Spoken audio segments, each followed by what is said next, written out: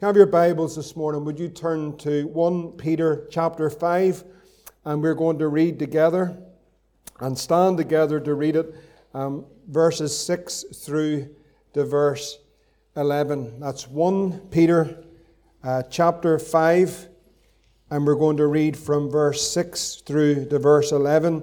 We'll stand together once you're there at the Scripture, if you would stand for the reading of God's Word, and then we'll audibly all read it together. 1 Peter chapter 5, if you can stand. 1 Peter chapter 5, verses 6 through verse 11. Amen. Let's all read it together. Humble yourselves, therefore, under the mighty hand of God, that he may exalt you in due time, casting all your care upon him, for he careth for you. Be sober, be vigilant, because your adversary the devil, as a roaring lion, walketh about, seeking whom he may devour, whom resist steadfast in the faith, knowing that the same afflictions are accomplished in your brethren that are in the world. But the God of all grace, who has called us unto his eternal glory by Christ Jesus, after that ye have suffered a while, make you perfect, establish, strengthen, settle you. To him be glory and dominion forever and ever. Amen. Father, we pray for the blessing upon your word in every place that it is opened and expounded this morning across this island. We pray for your anointing and for the breath of God to breathe. Lord, we're asking that you would give much help both to preach and to hear your word, and above everything that your name would be glorified. In Jesus' name we pray. And everyone said, amen. Praise the Lord. I want to speak just over these next couple of Sunday mornings. The Lord leads. The hour has come. Over the generations of the people of faith throughout the Scripture, you'll find that there has always been significant times that have come. You could say the hour has come. You go right back to the time of the children of Israel at the Red Sea. It was a critical moment. The hour had come that they were about to pass through. And you go right through all the history of the faith of God's people, you'll find that there are many critical moments that came to the people of faith, and you could say in a metaphorical sense that the hour has come. I believe these messages, they're prophetic, not in the sense that I've received a fresh revelation from the Lord, but that in the revelation of prophecy from God's Word, they are prophetic in the hour in which we're living in and what God is doing. Peter writes here, and it's very important just to slow it a little bit through these verses. It's like a systematic instruction for the church, knowing that there is a real devil, there is an opponent that we have, an adversary who is busy, who is against the church of Jesus Christ. We have seen now that there is an outpouring of wickedness, there is an outpouring of demonic, devilish activity that is sweeping across our nation. But Peter then instructs us as the people of God how we are to live and how we are to stand in the midst of all that is happening in our nation and in the generation that we have come to. He says, if you look at it in verse 6, he begins with a plea for us to humble ourselves under the mighty hand of God. What a place to humble yourself. What a place to be. Get under the mighty hand of God. Get on our knees. That's the plea I believe Peter's saying to the church at this time, that we get ourselves on our knees under the mighty hand of God. And we see here that this is the basis, I suppose, the priority, the primary call for us in this day in which we're living with so much happening, that the church gets itself under the mighty hand of God. Stay under the mighty hand of God. Just like the Lord who humbled himself and became obedient unto death, the call for the servants of Jesus Christ is to humble themselves and stay under the mighty hand of God. You know, God has a mighty hand. And that's where he wants us to be. That's where he wants us to rest. That's where he wants us to come to, that we get under the mighty hand of God. We get ourselves down. We humble ourselves. We're obedient to his word. And we humble ourselves that scripture that we know well, if my people that are called by my name shall humble themselves and pray and seek my face and turn from their wicked way, then I'll hear from heaven, I'll forgive their sin, and I'll heal their land. And our land needs the healing power of God to sweep across it. He then goes on to say, cast all your care, casting your care upon the Lord. Bring all your cares this morning, all of the cares that we've carried in. I believe Niall prayed that, or someone did, that we've carried all our cares into this house. And often what we do is we carry all the cares back out again. And what he's saying here is bring your cares, all of your cares that you have, and bring them and cast them onto Him. Why? Because the Lord cares for you. Isn't it great to know that He cares? And so He wants us to bring all of our cares and cast them upon the Lord. The Lord says in Luke chapter 21:34, why it's important to cast your cares on the Lord. Because the Bible tells us that we're to be taking heed, lest at any time your hearts be overcharged with surfeiting. That word actually means with headaches. Headaches of the world, the stress that comes with all the cares of the world. We use that in a metaphorical sense. My head's turned. I've got a headache with all the stuff that's going on, listening to all the daily inflow of all that's happening and all the pandemic and the COVID and the Brexit and the protocol and the this and the that and the other, and they go on and they go on and they go on and they go on. Have you got a headache from listening to it? The best thing is to turn it off. Turn it off. It gives you a headache. And so what we're instructed here is that we are to bring all our cares. Anyone got cares this morning? Because the warning is that in that day that we are to take heed and to be careful, to be warned, because we could be overcome with the headaches, and then he says drunkenness and the cares of this life, so that the day that's coming will take you unaware. And so we see all the troubles in home and the pressures and the cares and everything that's happening in everybody's house and in the workplace and in the nation. People are burdened with cares. Thank God there's someone and there's somewhere that we can turn to this morning, and we can cast all our cares on the Lord. Why can we cast them upon Him? Because He cares for us. God cares for us. You do any other time that this word, I thought it was so significant that is found, the Greek word of casting your cares on the Lord is in Luke chapter 19 when the Lord sends the disciples in to get the colt. And they go to take this colt, and the owner said, what are you doing with the colt? And they said, well, the Lord has need of him. And they brought him to Jesus. And here's the other time it's found. They cast their garments on the old donkey. And they know what they did. They sat the Lord on the donkey. And thank God this morning He's not seated on a donkey. He's seated on a throne. And you can cast your cares at the throne of grace this morning. He's above all principalities and powers. He's the head of the church.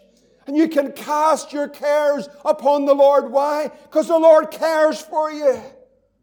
Bring all your cares. Wonder what it would be if we could see it spiritually this morning. If God could give us the eyes to see what He sees. That if everyone by faith this morning brought all their cares, gathered them all together, and we piled them all at the front of this church and said, Lord, I'm leaving my burden there. I'm leaving my cares there. I'm going out this morning free from the burdens of the world and the cares of the world. I wonder what pile we'd create. What a pile of cares we'd bring to the Lord. But He's above them all. And He can take them all because He cares for you, Robert. The Lord cares for us. And so He says, cast all your cares is important because we know we're coming to what He's bringing us to, that there is a real enemy. You have an opponent. He says, humble yourselves under the mighty hand of God. Secondly, cast all your cares upon the Lord. You see, cares of the world will choke the Word of God. The effectiveness of the believer, the faith in their heart, when you're overcome with the cares of the world, the Word of the Lord doesn't have an effect in our lives. Faith doesn't rise because we're so consumed with the cares of the world. So He's saying, cast your cares. He's instructing us to cast your cares even upon the Lord. And then He says, be sober. That word simply means in the Greek to abstain from wine. That's what it actually literally means. He said, be sober. Be sober. Abstain from wine. I believe in abstinence. That's what I believe in, because the Bible says, be sober.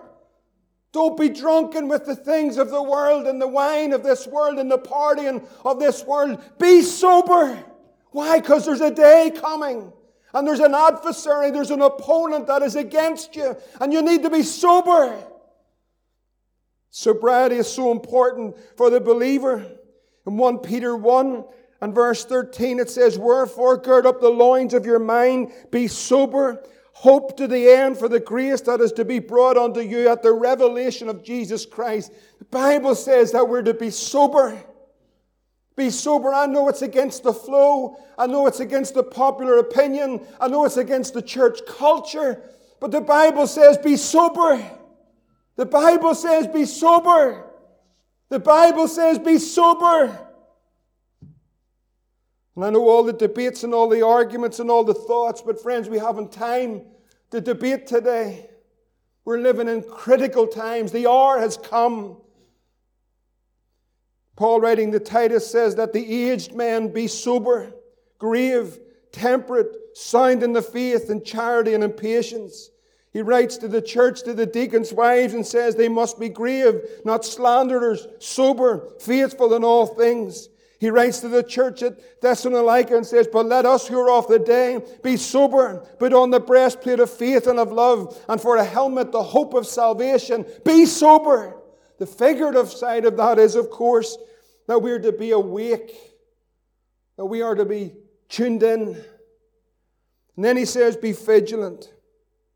The critical hour of the Lord's life, if you turn over to it, his earthly ministry was in Mark chapter 14. And there he said these words, Mark 14, verse 34, Jesus said, my soul is exceeding sorrowful unto death. Did e'er such love and sorrow meet, or thorns compose so rich a crown? He said, my soul is exceeding sorrowful even unto death. Mark 14:34, tarry ye here and watch. And the Lord went a little forward and fell on the ground, and he prayed if it were possible, the hour might pass from him. The hour had come. And he said, Abba, Father, all things are possible unto thee. Take away this cup from me. Nevertheless, not what I will, but what thou wilt. What an hour it had come to. The critical hour, crucial hour in the Lord's ministry and his earthly ministry. The cross was before him. He's in the garden. His soul is exceeding sorrowful. The weight of our sin, he understood in eternity that the weight of our sin was about to be placed upon him. He says to those disciples, you wait, but when he comes, verse 37, when he cometh, he findeth them in his critical hour. He findeth them sleeping. He said unto Peter, Simon, sleepest thou? Could you not watch 1 hour? Watch ye. That word is the same as the word vigilant. Be vigilant. Be vigilant. Pray, lest ye enter temptation. The spirit truly is ready, but the flesh is weak, and our spirits, we know what we should be. We know how we should live. We know what we should be doing, but our flesh is so weak. We want to do the things of God. We know that the spiritual man is knowing the promptings of the Holy Ghost to bring us to a place to live for him in these days. But there's so many distractions. There's so many cares. There's so many things that trouble us. And the Lord is a critical hour. It's the hour. The hour has come. So many are asleep. They're not vigilant. They're not awake to the hour that we've come to. The reason for this humility, the reason for the casting of our cares, and as Peter brings it through us, the reason for the sobriety, the reason for the vigilance is because he says, because your adversary, the devil, you have an opponent. Anybody know that you have an opponent?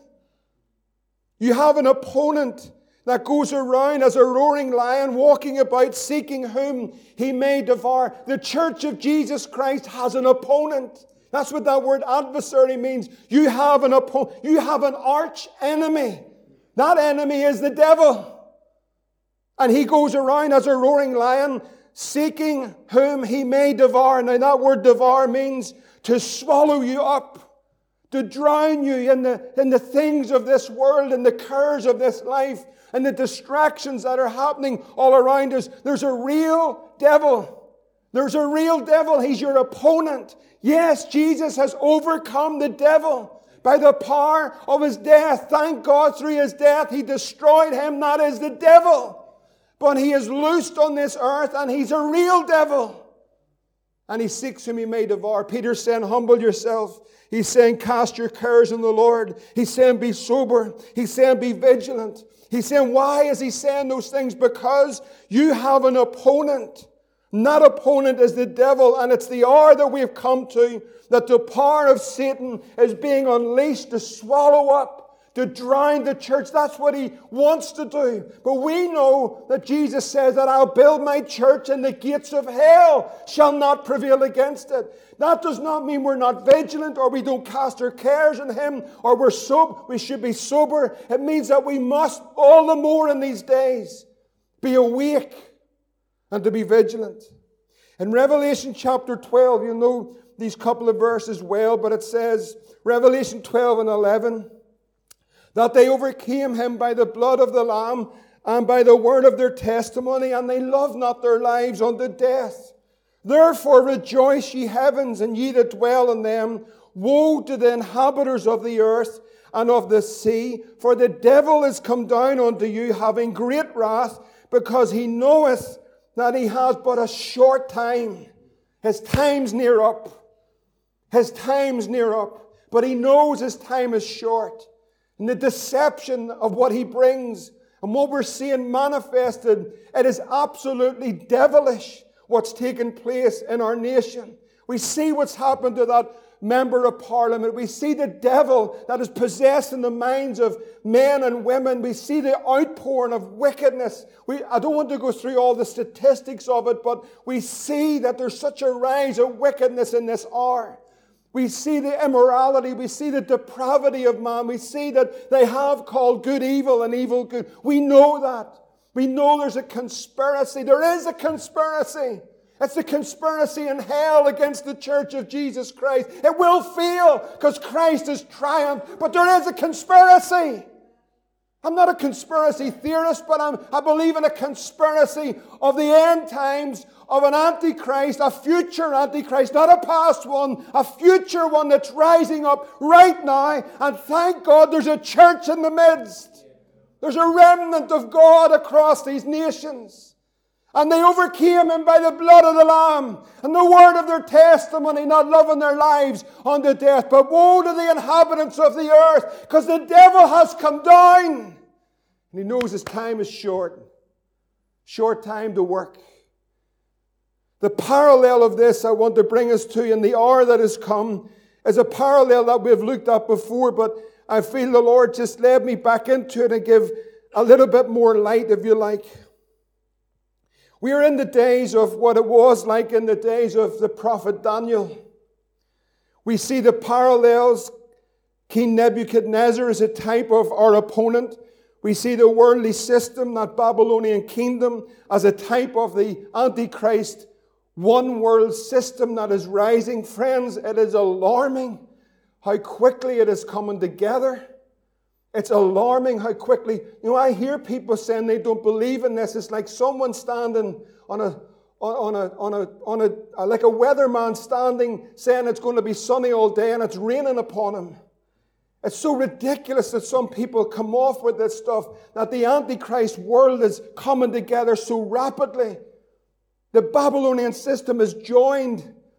Even the world understand that. We talked about it just recently with Stephen sharing about the world understand that there's a coming together of the whole political, financial system. Everything of that is all ends up in one place. That at the pinnacle of that there is an Antichrist. Who that is, I can't tell you fully. I have my own beliefs in that, but there is an Antichrist. There is a coming together of this entire world system God is in control of it all. He has ordered it all. He has purposed it all. And what the wonderful thing for us is He's going to burst through the clouds in all His glory and all His splendor for the church, triumphant. But we cannot be ignorant. We cannot fall asleep. We cannot be drunken with the things of the world or allow the cares of the world to overcome us. We see Babylon rising. We see a falling away. We see a remnant of believers. And that remnant of believers are going to experience an intensity of the heat. The heat is going to be turned up. It's going to get more, listen, it's going to get worse. The intensity is going to be worse. I know maybe some are saying, oh, I just wanted to hear something nice this morning. But I want to tell you the truth this morning. And we're going to overcome in this. I'm disappointed with many preachers that are preaching things that are not preparing the church for the day which we're entering into. It's poor doctrine in one place, but it's ignorance in the other. Now, not everything's going to be fine, or we're going to just miss it all. I want to tell you something, friends. We're in it. We're not off it, but we're in it, but we're overcomers through Christ. The church has to be ready for this. While it sleeps and while it bickers and while it closes its doors, friends, the church must awaken. The church of Jesus must rise up. And so we see in the midst of this Babylonian captivity that there is a remnant, praise the Lord. But the heat was going to intensify. These believers in that time of Daniel were unbending in their convictions. We are going to find out very soon what we really believe. We're going to find out very soon what we really believe. Not just a statement of faith on a piece of paper, not just a doctrine that we just hold up now and again and say, this is what I believe, but the very substance of what we are as believers. We're going to be tested. And we're going to be tested with fire. The fire is going to test us to find out what kind of believer we really are. May God give us the grace to stand. Because we cannot do it ourselves. We know that. But God gives the grace. And so we see these believers. But I want us to look at them this morning. If you turn over into Daniel chapter 1. These believers were unbending in their convictions. Peter says, whom resist? This is the adversary. Whom resist? Steadfast in the faith. These were men and women were steadfast in their faith. May we be steadfast in our faith. In Daniel chapter 1 verse 17, it talks about these 4 children. We know who they are. It says that in the midst of Babylon, God gave them knowledge and skill. In the midst of Babylon, look at what it says. God gave them knowledge, skill in all learning and wisdom. And Daniel had understanding in all visions and dreams. How was that possible? Because the Spirit of the Lord was upon him. It wasn't because he went to grammar school. If you did, that's great. It was because he was full of the Holy Ghost. That the Holy Ghost gave him understanding and knowledge. That gave him wisdom and visions and in dreams. God revealed his heart to this man in Babylon, in this Antichrist world. He gave them the understanding by the Spirit of God. If you turn over to Daniel chapter 5 and verse 12, it speaks of them again. And it says these words, for as much as an excellent spirit and knowledge and understanding and the interpretation of dreams and the showing of hard sentences and dissolving of doubts were found in the same Daniel. How was that possible? How was a man to have an excellent spirit, knowledge, understanding, interpreting of dreams, hard sentences, dissolving the doubts? They were found in him. How is it possible? By the Holy Ghost. The Spirit of the Lord was upon him. There was a conviction that he would not bow, and so God's hand was upon this young man and these young men to stand in that day. Can I tell you, whether we're young or old, that God can cause us by His Spirit to stand in the evil day. We don't have to bow. We don't have to compromise. We don't have to yield to the system and the language of the Chaldeans. We can stand on the promises of Christ our King. We don't have to bend God gives us the grace. Once we stand, He'll give us an ability to stand in the midst of it all. The Bible tells us in the last days there's an outpouring of the Holy Ghost. In Joel 2, it says, "It shall come afterward that I will pour my Spirit upon all flesh, and your sons and your daughters shall prophesy. Old men will dream dreams, and young men will see visions." Just like it was with Daniel. They had visions, interpretation of dreams and visions by the Spirit of God. We need the Holy Ghost to have revelation, to speak the Word of God in the workplace. Men's hearts are failing them for fear. The world don't know where to turn. They see the confusion and the mess. The world see it. But the church need to bring the revelation of God's Word by the Spirit of God into hearts. Have an answer in the midst of all of this.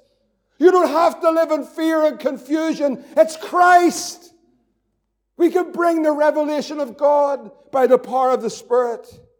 These Hebrew children were brought into that world, that Babylonian system, but their wisdom, their diligence, that the world seen in them, the world wanted to use that to enhance that kingdom. Look what happened in Daniel 1, if you go back to it again, chapter 1 and verse 3. And I believe this has happened already in our nation. We've moved away from this, but I want to show you historically what I believe has happened. In Daniel chapter 1, verse 3, the master of the eunuchs, he brought the certain children of Israel. I love this. It says, the certain of the children of Israel and of the king's seed. I thank God we're off the king's seed this morning. If you're born of the Spirit, we're off the King of Kings and the Lord of Lords. We're off a different world.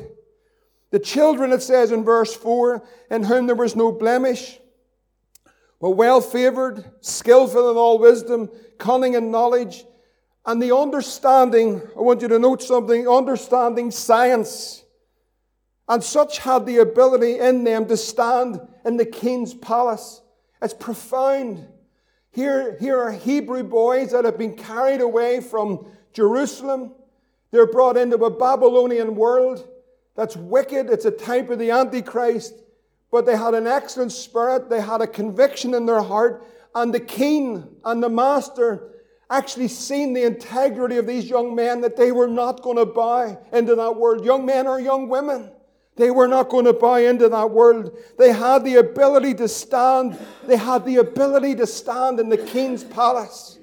They had the ability to, may God give us the ability to stand in our workplaces. Stand for Jesus. Not buy into this system. Is pressing for us to buy. Don't buy. And so we see that they were standing in the king's palace. Of course, the parallel of this, here are men that were favored, skillful, cunning in knowledge, and they understood the science. God gave these children favor in that kingdom. I want to show you something just very simple. It's not profound, but just simple. But you know, this nation, I had to speak of the United Kingdom. This nation has been blessed with men such as Daniel and these Hebrew children. This nation has been enhanced. It has been enhanced by men and women of faith who are now going home to be with the Lord, who brought their knowledge that God had blessed them with to enhance this kingdom, this United Kingdom. This is time to fly your flag or sing Britannia Rules the Waves.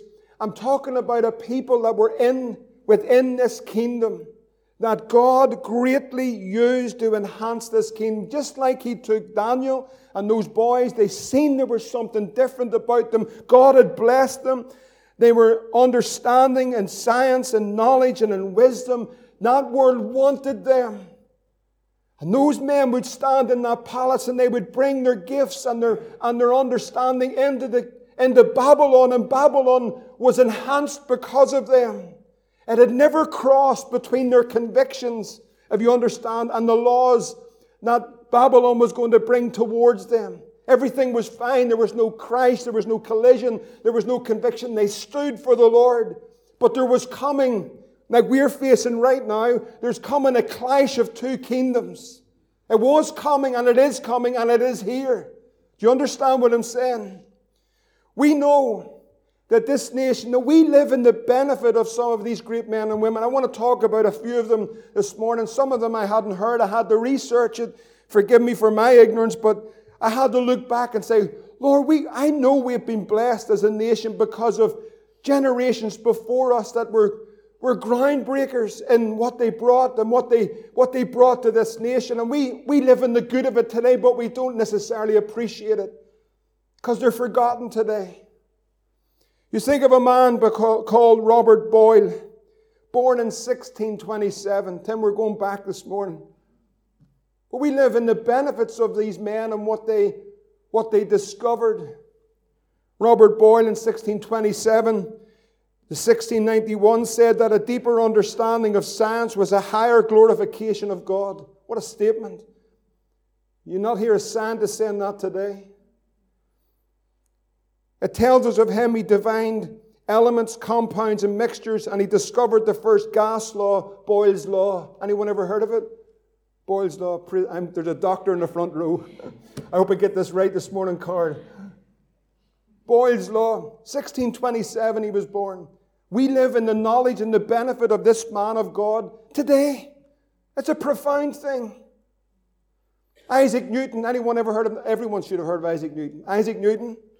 1643 to 1727, profoundly changed our understanding of nature with his law of universal gravitation and his laws of motion. Built the first ever reflecting telescope, showed sunlight is made of all the colors of the rainbow. He was a man of God. Anyone ever heard of Florence Nightingale? Florence Nightingale. 1820 to 1910, an Anglican who believed God spoke to her, called her to her work, transformed nursing into a respected, highly trained profession, used statistics to analyze wider health outcomes, advocated sanitary reforms largely credited with adding 20 years to life expectancy. What a woman. But she was a woman of God. Someone prayed it the other night, but just last week, I believe it was recently, the RCN Nursing Awards of 2021 went to a nurse locally in Belfast called Nicola Bailey. And judges lauded her passion for promoting health, for her bravery of continuing despite protests and political resistance. What did she do? She set up early medical abortion clinics in Belfast, and we have awarded her. Times have changed. Give us Florence Nightingales.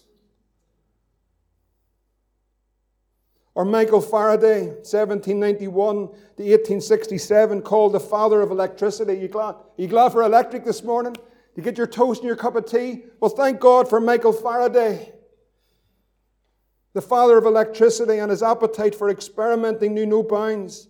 Faraday discovered the laws of electromagnetism, invented the first electric motor, built the first electric generator, paved the way for mechanized age. Thank God for Michael. Thank God for those that were involved in social reform and outreach. Thank God for the Salvation Army, who reached into the poverty-stricken areas of London and brought the down and outs in and clothed them because they were born again, filled with the Holy Ghost, and they had a heart for people.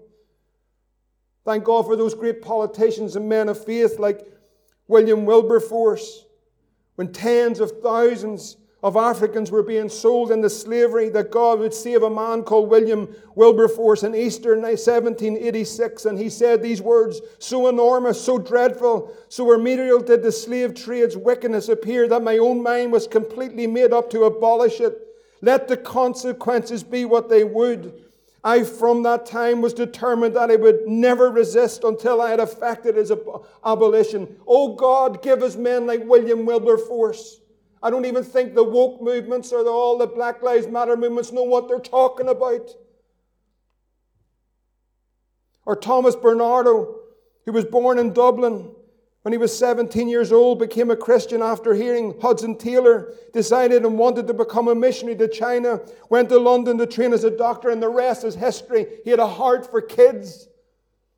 He pulled them off the street and he gave them an education. He put food in their bellies and he put a coat on their back. Why? Because he was saved. And these men and women gave this to our nation. Parallel to all of this that was going on, great men and women in science, inventors, business, military leaders, the church was strong with preachers that preached the gospel, the Wesleys, the Whitfields. Parallel to that were hymns that were rising up out of the hearts and the breasts of men like Isaac Watts. Oh God, our help in ages past, our hope for years to come, our shelter from the stormy blast and our eternal home. Or Henry Light, who was educated in Enniskillen, abide with me, fast falls the evening tide, the darkness deepens, oh God, with me abide. Or William Whiting, eternal Father strong to save, whose arm does bind the restless wave, whose winds the mighty oceans deep, its own appointed limits keep. Oh, hear us when we cry to thee, those for those in peril on the sea. What a day. Men and women that would stand for the faith of Jesus Christ, who were possessed of a hope, but had a call to stand, and they seen the qualities and the giftings that God had put within them. And they brought them in and they enhanced the nation. And they stood for God. And upon them God had given them the spirit of understanding and wisdom and interpretation and giftings and talents that they would use for the kingdom.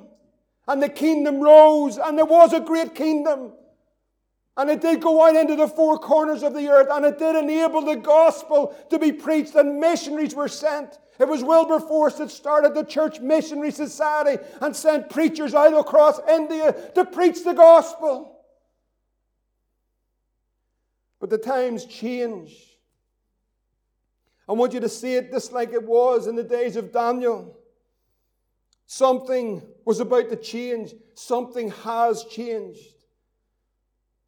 In Daniel 1 and verse 8, it simply tells us of Daniel. Daniel purposed in his heart that he would not defile himself with a portion of the king's meat, nor with the wine which he drank.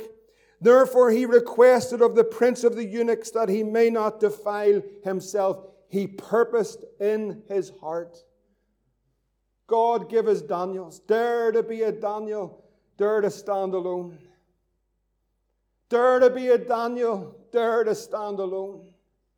He purposed in his heart that he would not defile himself. It was the Chaldeans, of course, that conspired. They conspired. It was them that whispered in the king's ear, there are men that are here of the Hebrew children, and, O king, they're not bound to your laws. They're not yielding in. They don't speak our language. I'm thankful that we don't speak the language of the Chaldeans. I'm thankful this morning we are not going to change our tongue for this modern liberal world. A he is a he and a she is a she. You'll not change the signs on our toilet doors, I can tell you, friends. Even if you make it a law. Men are men and women are women. We'll not change our language to fit in with your world. This is not our home, and this is not our world, and we don't belong here, but we will not change our language. Daniel and the Hebrew children simply had convictions. Convictions. I want to ask you, friend, have you got convictions? Just good old-fashioned God, Bible-based convictions. Convictions to stand. Daniel purposed that he would not. Godly held beliefs based on the Word of God that they would not compromise. And a change is coming as the laws of that Babylonian world would come into direct conflict of the law that God had written in their hearts. You see, there's a law in my heart this morning. There's a law in your heart. Hebrews 8 and 10. I will put my laws in your mind and write them in their hearts. And I will be to them a God, and they shall be my people. You have a law in your mind and in your heart. And they're going to change the laws as they are doing presently. And this is what I want to share with you, and this is where we'll go over the next weeks. But they're changing those laws, and those laws are going to be in direct contradiction to the law that's in your heart. The law that's in your heart. The law that's in your... You haven't made those laws up. The Holy Ghost has put them in you. And so the laws are being changed, and now there's coming to a great conflict. There's coming to a great test. There's coming to a time of a great resistance for the Church of Jesus Christ. And our opponent has conspired that there are certain believers that will not bow. I wonder, are you going to be part of those certain believers that will not bow? In Daniel 3 and verse 8 it says, "Wherefore at that time certain Chaldeans came near and accused the Jews." Now I want to tell you something about the Chaldeans. In the Bible dictionary it tells us that they were warlike, aggressive mountain people. Warlike, aggressive mountain people. That just does sound like the enemy, doesn't it? The Chaldeans came near. The convictions of that remnant would be tested with a fire as it will be today. And Peter says that we're to resist, steadfast in the faith. The change has already begun, and it will increase rapidly over these number of months ahead of us. The change that's about to take place. Brothers and sisters, I believe we are ready. In the Lord, we'll be ready to stand. I cannot tell you exactly all that's going to take place, but we are moving so fast in a certain direction. I want to tell you something. This is going to be the most exciting day for the Church of Jesus Christ. You may not feel that or think that, but I believe we're about to see the fourth man in the fire. The fourth man in the fire. You see, when the crisis really comes and the people of God really do stand up, do you know what really happens? God really manifests himself in all his glory and all his power. The fourth man will get into the fire with us. When you pass through the fire, you'll not be burned. I'm going to be with you right even to the end. There was a conflict that's come. You know, we can't, I don't know about you, but when you look at it over the past even couple of years, but it's been maybe over the past 5 to 10 years in reality, when you just look at it for a moment, that this nation, you know what, when I was in England a couple of weeks ago and listened to some of the brothers that are pastoring churches over in England, it's shocking. The condition of England, it's actually shocking. It actually would break your heart. It would make you weep that this was the nation of, these are just a handful of literally hundreds of men and women that rose up with a faith in their hearts and a love for Jesus that made the nation great. Righteousness exalts the nation. Righteousness exalts the nation. That's why the nation was great. As Queen Victoria said, it wasn't the army, it wasn't the navy, it wasn't their wealth. It was that it was founded upon the Word of God. The Judeo-Christian values that it was based upon made the nation great. The Bible also says that the nation that forgets God is turned into what? It's turned into hell. The darkness is great. But when the darkness is great, it's the opportunity for the light to shine even the brighter. There is a resistance that's going to come. And this is what I really want to leave us with this morning. There's a resistance that's about to come. There is a conflict that's coming. It's nearly like a slow collision. You can see it happening. There is a kingdom that has been blessed in the natural realm by what those of the faith have blessed it with. God gave them the spirit of understanding and gave them the gifts. These men and women owed it all to the Lord Jesus Christ.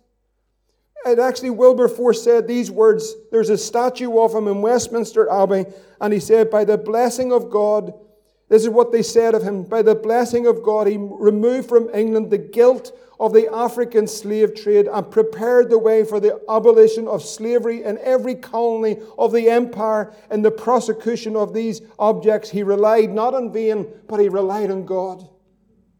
He did it because he was a Christian. He did it because he was a believer. And we live in the benefit of that liberty and that freedom today, and all these great scientists and all that they have given us. We live in the benefits of that today. And what are we saying as a nation now? We don't want your God.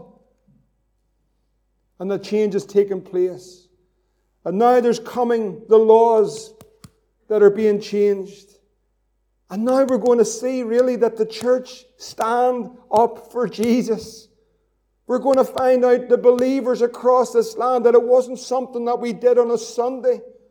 It wasn't just a religious thing that we did and now and again just to tick the box, and where we hung our coats on a Sunday and we sung a couple of songs and we threw in a few pence or we give some money to the charity shop. Or it's going to be something of the reality of what we prayed for. God is going to raise up a church.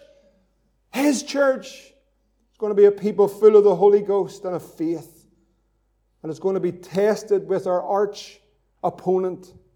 That's the devil himself. And so Peter says, stay under the mighty hand of God.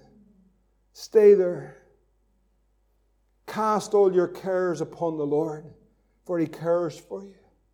He cares for you. Be sober. Be vigilant. Because your opponent is going around like a roaring lion, seeking to swallow you up. Whom you resist steadfast in the faith, that the God of grace is going to cause His people to stand up, that the church would arise, that the church would be the church. How's it going to happen? He's going to turn the heat up. The fire is going to be turned up. But you know what? You'll not be burnt, because the fourth man comes and He's with us. Oh God, what a day we're in. This is a great day to be alive. You might be saying, my goodness, I can't wait to get home here. I'm not too sure. I'm going to tell you, this is a great day to be alive.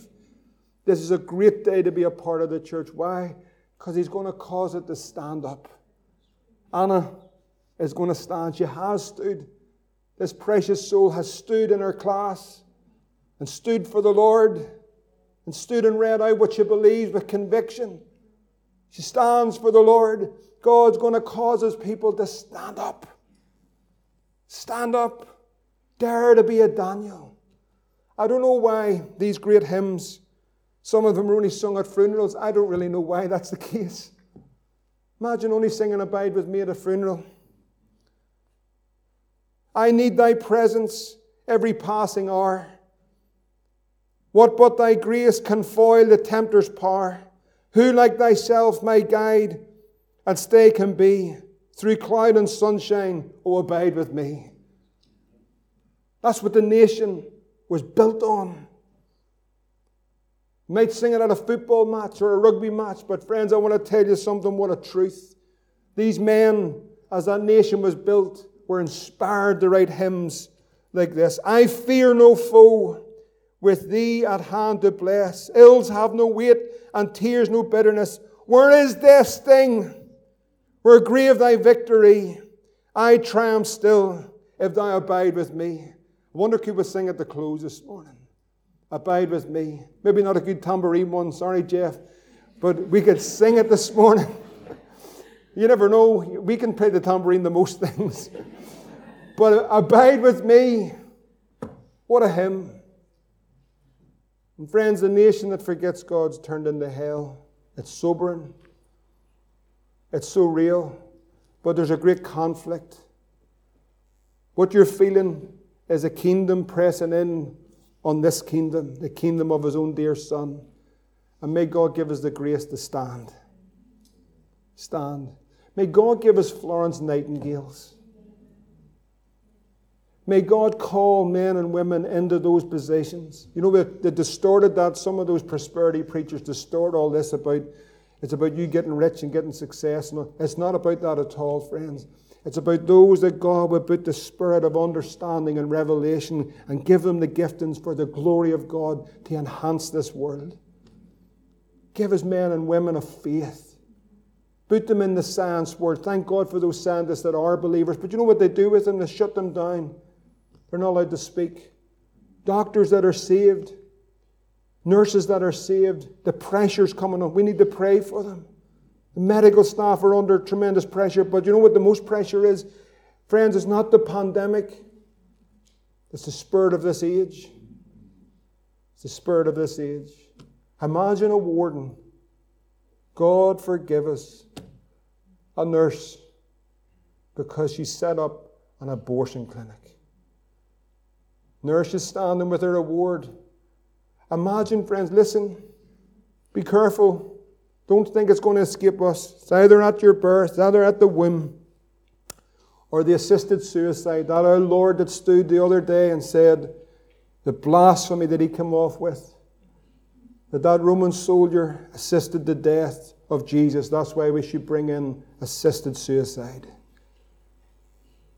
Thank God there was another Lord that stood up and said, sir, you've got that wrong. He willingly gave his life as a ransom. There's still a voice. There's still a people.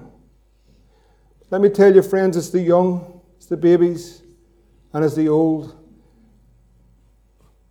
But who's next? The frail, the weak, the disabled. Don't you think that old devil will stop at the young and the old? God's the giver of life. It's time for the church to stand up. We must stand. Cast your cares on him. He cares for you. Be sober. Be vigilant. Wake up. Stand for Jesus. Stand in his grace. Don't speak their language. Don't laugh at their jokes. Everything around you today is that homosexual world. Everywhere and everything. It's no joke, friends. Don't make light of it. It's not funny. It's dreadful. It's actually dreadful where we are. God help us to stand for him.